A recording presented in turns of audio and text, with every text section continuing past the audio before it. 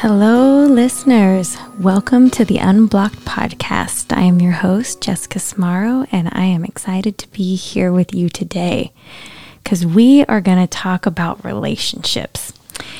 And we are specifically going to talk about creating sacred places in our relationships. And spoiler alert, we're going to talk about what we can do, not what everyone else can do to make a relationship sacred, but what we can do. The ball is fully and only in our courts. So relationships are a breeding ground for learning and growth if we approach them in that way. I want to start by sharing a quote from one of my favorite authors, Glennon Doyle. And she wrote, "Is love not a feeling but a place between two people? A sacred place created when two people decide it's safe enough to let their real selves surface and touch each other. Is that why it's called in love? Because you have to visit there?" So think about that.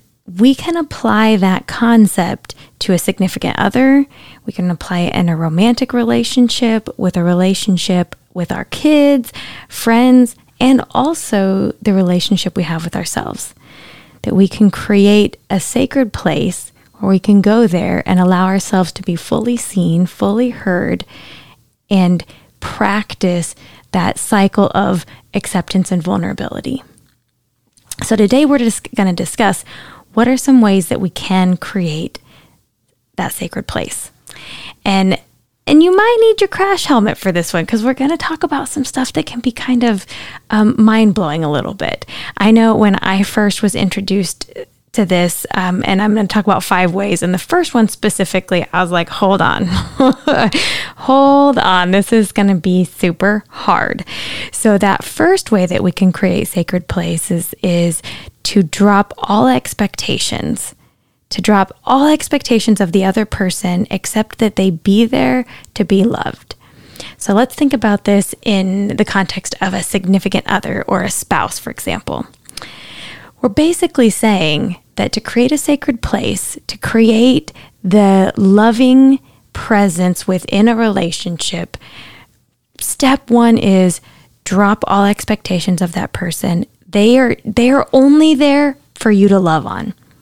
So to show up for this relationship, my job is to just love on that person. So I have to let go of all expectations that my spouse take out the trash, or that my spouse remember important dates or deadlines, that my spouse show up and love and support me in the way that I expect. Like, nope. We're talking about unconditional, without conditions. We are just going to show up and love on that person.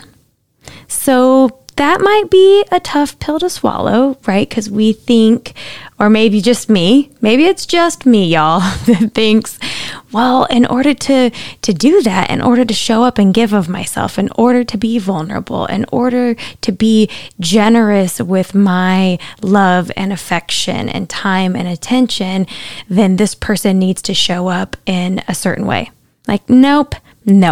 If we are going to practice love, that means we are loving without conditions. We are loving without expectations of anything in return. We don't have to have anyone do anything first to be loved. We just show up and we love. And again, as I'm going through each of the 5 steps that I'm going to talk about, I really want you to be thinking about how that can apply to our relationships with someone else and also ourselves. Because here's the what. Well, I was struggling a little bit to think about, oh man, like, if I am going to be a loving human interacting with other humans, I am just going to drop all expectations and love on them. Like, that was tough, right? But then when I thought about, holy snaps, like that is really the way I could be / should be showing up to myself. Like, what if I just had no expectations that I act a certain way, achieve a certain way, look a certain way, do a certain way? I am just going to consistently douse myself in love. Yeah, that's what we're talking about today. This is how we create sacred places. So number 2, how do we keep showing up in love and how do we be a good partner to ourselves and everybody else? brainstorm love every day. So what could that look like to brainstorm love every day? Imagine this. Picture yourself, you're in your bed, alarm's gone off, maybe you woke up naturally. You're waking up, and before you do anything, before you pick up your phone, before you get up to go to the bathroom, before you do anything, you pause and you picture one person. Could be yourself, could be your significant other, could be your kid, could be a coworker, could be your boss, anyone. I'm going to imagine picturing, I'm going to use the example of a spouse. Okay, so I'm going to start the day, I'm going to picture my spouse. And I'm just going to start like from their head to their toe. I'm just going to start and just like think about all the ways I love him. Right? I'm going to start with, I could look at his hair. I love his hair. I love that he styles his hair. I'm going to think about his eyes. These gentle eyes that when he looks at people, he really looks at people. Right? And when he looks out in the world, no matter what's happened in his life, he looks through those two eyes. Every morning he looks out in the world and sees the world with hope, with optimism. He sees the world as a place that has so much potential. He looks out through those two eyes and thinks about what can I do with what I'm seeing out in the world today, right? And then if I think about his mouth, he uses that mouth to say really gentle, loving things to people. He also uses that mouth to express some like wit and humor that sometimes I'm not sure where it comes from and if it's human, but he expresses himself incredibly well. He uses that mouth to share love with the world, right? So that's one way we can brainstorm love every day. Start at the head, go down to your toes. And it doesn't necessarily mean thinking about the way we love the physical expression, but as I just showed, it could be that, thinking about their eyes. If I'm thinking about my hands, if I'm doing some brainstorming love on how to love on myself every day, if I get to my hands, I might think about all the things that my hands do every day to serve someone. I use my hands to scoop dog food into the dog bowl from a puppy. I use the hands to get water to serve the dog. I use those hands to make dinner. I use those hands to type words on my computer to get the job done for the day.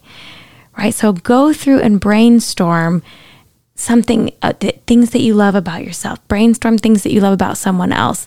And if it's not there, then get creative. Think about, what would I think about this person if I was someone who saw them through the eyes of love? Think about brainstorming ways you can love that person every day, and do this every day. These are marching orders. Starting today, starting tomorrow, if you're already up and at 'em for the day, starting tomorrow, practice. What if I started my day this way? Number 3, look for things to love and make them even better in your mind. So if you have a kid who is incredibly creative, maybe you look at a piece of art that they did and really look at that and think about, like, maybe it's a picture of a dog, and just really dive into, how can I think about this even more, even better, more pronounced? Like, how creative were they with the lines that they drew and the attention to detail they put in drawing that nose, and wonder what they were thinking when they used pink for the dog instead of brown, or whatever it is. Look for things to love and make them even better in your mind. If you have a friend who always calls on your birthday, or that friend who's really good about always sending a card in the mail to celebrate holidays, really dive into that and think about, like, what does that say about that person? What does that mean? Like, how thoughtful that person is, or, how they make time in their day to physically go to the store and pick up those cards, and the time that person puts into reading multiple cards and finding the one that's just right for you. So look for things you love about somebody and then really dive into it. Really explore all angles of it to really steep yourself in that feeling and steep yourself in the thoughts, the loving thoughts. Okay, now in step number 4, this might be getting a little harder. This one might be tough for some, like raising my hand here. Stop trying to change them. Whoever the them is, if it's yourself, if it's your partner, your significant other, if it's your kid, again, coworker, boss, colleague, whoever it is, stop trying to change them. When we are practicing love and we are practicing creating that sacred place called love, We give up all attempts to change somebody else. Because again, this is where we are putting all of our energy into looking for the things that we actually celebrate about that person, which means stop trying to change them, because who made us the boss? If somebody is the way that they are, like they were created that way for a reason, right? And I don't know all the answers. And I know we should on ourselves all day long, but we don't want to should, should. I want to make sure y'all don't think I'm swearing here. We don't want to should on people. And when we are looking at like, hey, here's all the ways you could do it better, or here's how you missed the mark. No, we're not in that sacred place of love. So in step number 4, we're really exercising that muscle that it is not my job to change this person. I don't need to think about how you are doing it wrong. I don't need to try to get you to do something different. I'm just celebrating where you are now. I'm not trying to change you. And the related cousin number 5 is stop trying to control them. Yeah. For those of you who might be the perfectionism type, again, raising my hand over here, I don't always think about it this way, but sometimes I'm trying to control people, right? I think I'm just doing number 4, like, I'm just trying to help them be better, right? When we try to change someone or we're trying to control them, usually we think that like it's coming from a good place. But think about this. When somebody is coming at you, asking you to do or be different than what you are, how does that feel? Right? How does it feel when somebody's consistently telling you like, if you tried it this way, it'd be better, or trying to do this, or, hey, you need to remember to do this. Like those attempts to change and control don't feel good. And sometimes, here's the thing, sometimes we're doing that because we're trying to get our own needs met, or we really think we need or want something out of that relationship. But if we need someone to change and do or be different than who they are in order for us to be okay, we really want to pause on that and think about, imagine how it would feel if somebody was like, hey, I really want you to do this. I really need you to change how you say hello every morning. We'll try to find something fairly benign. I need you to change the tone.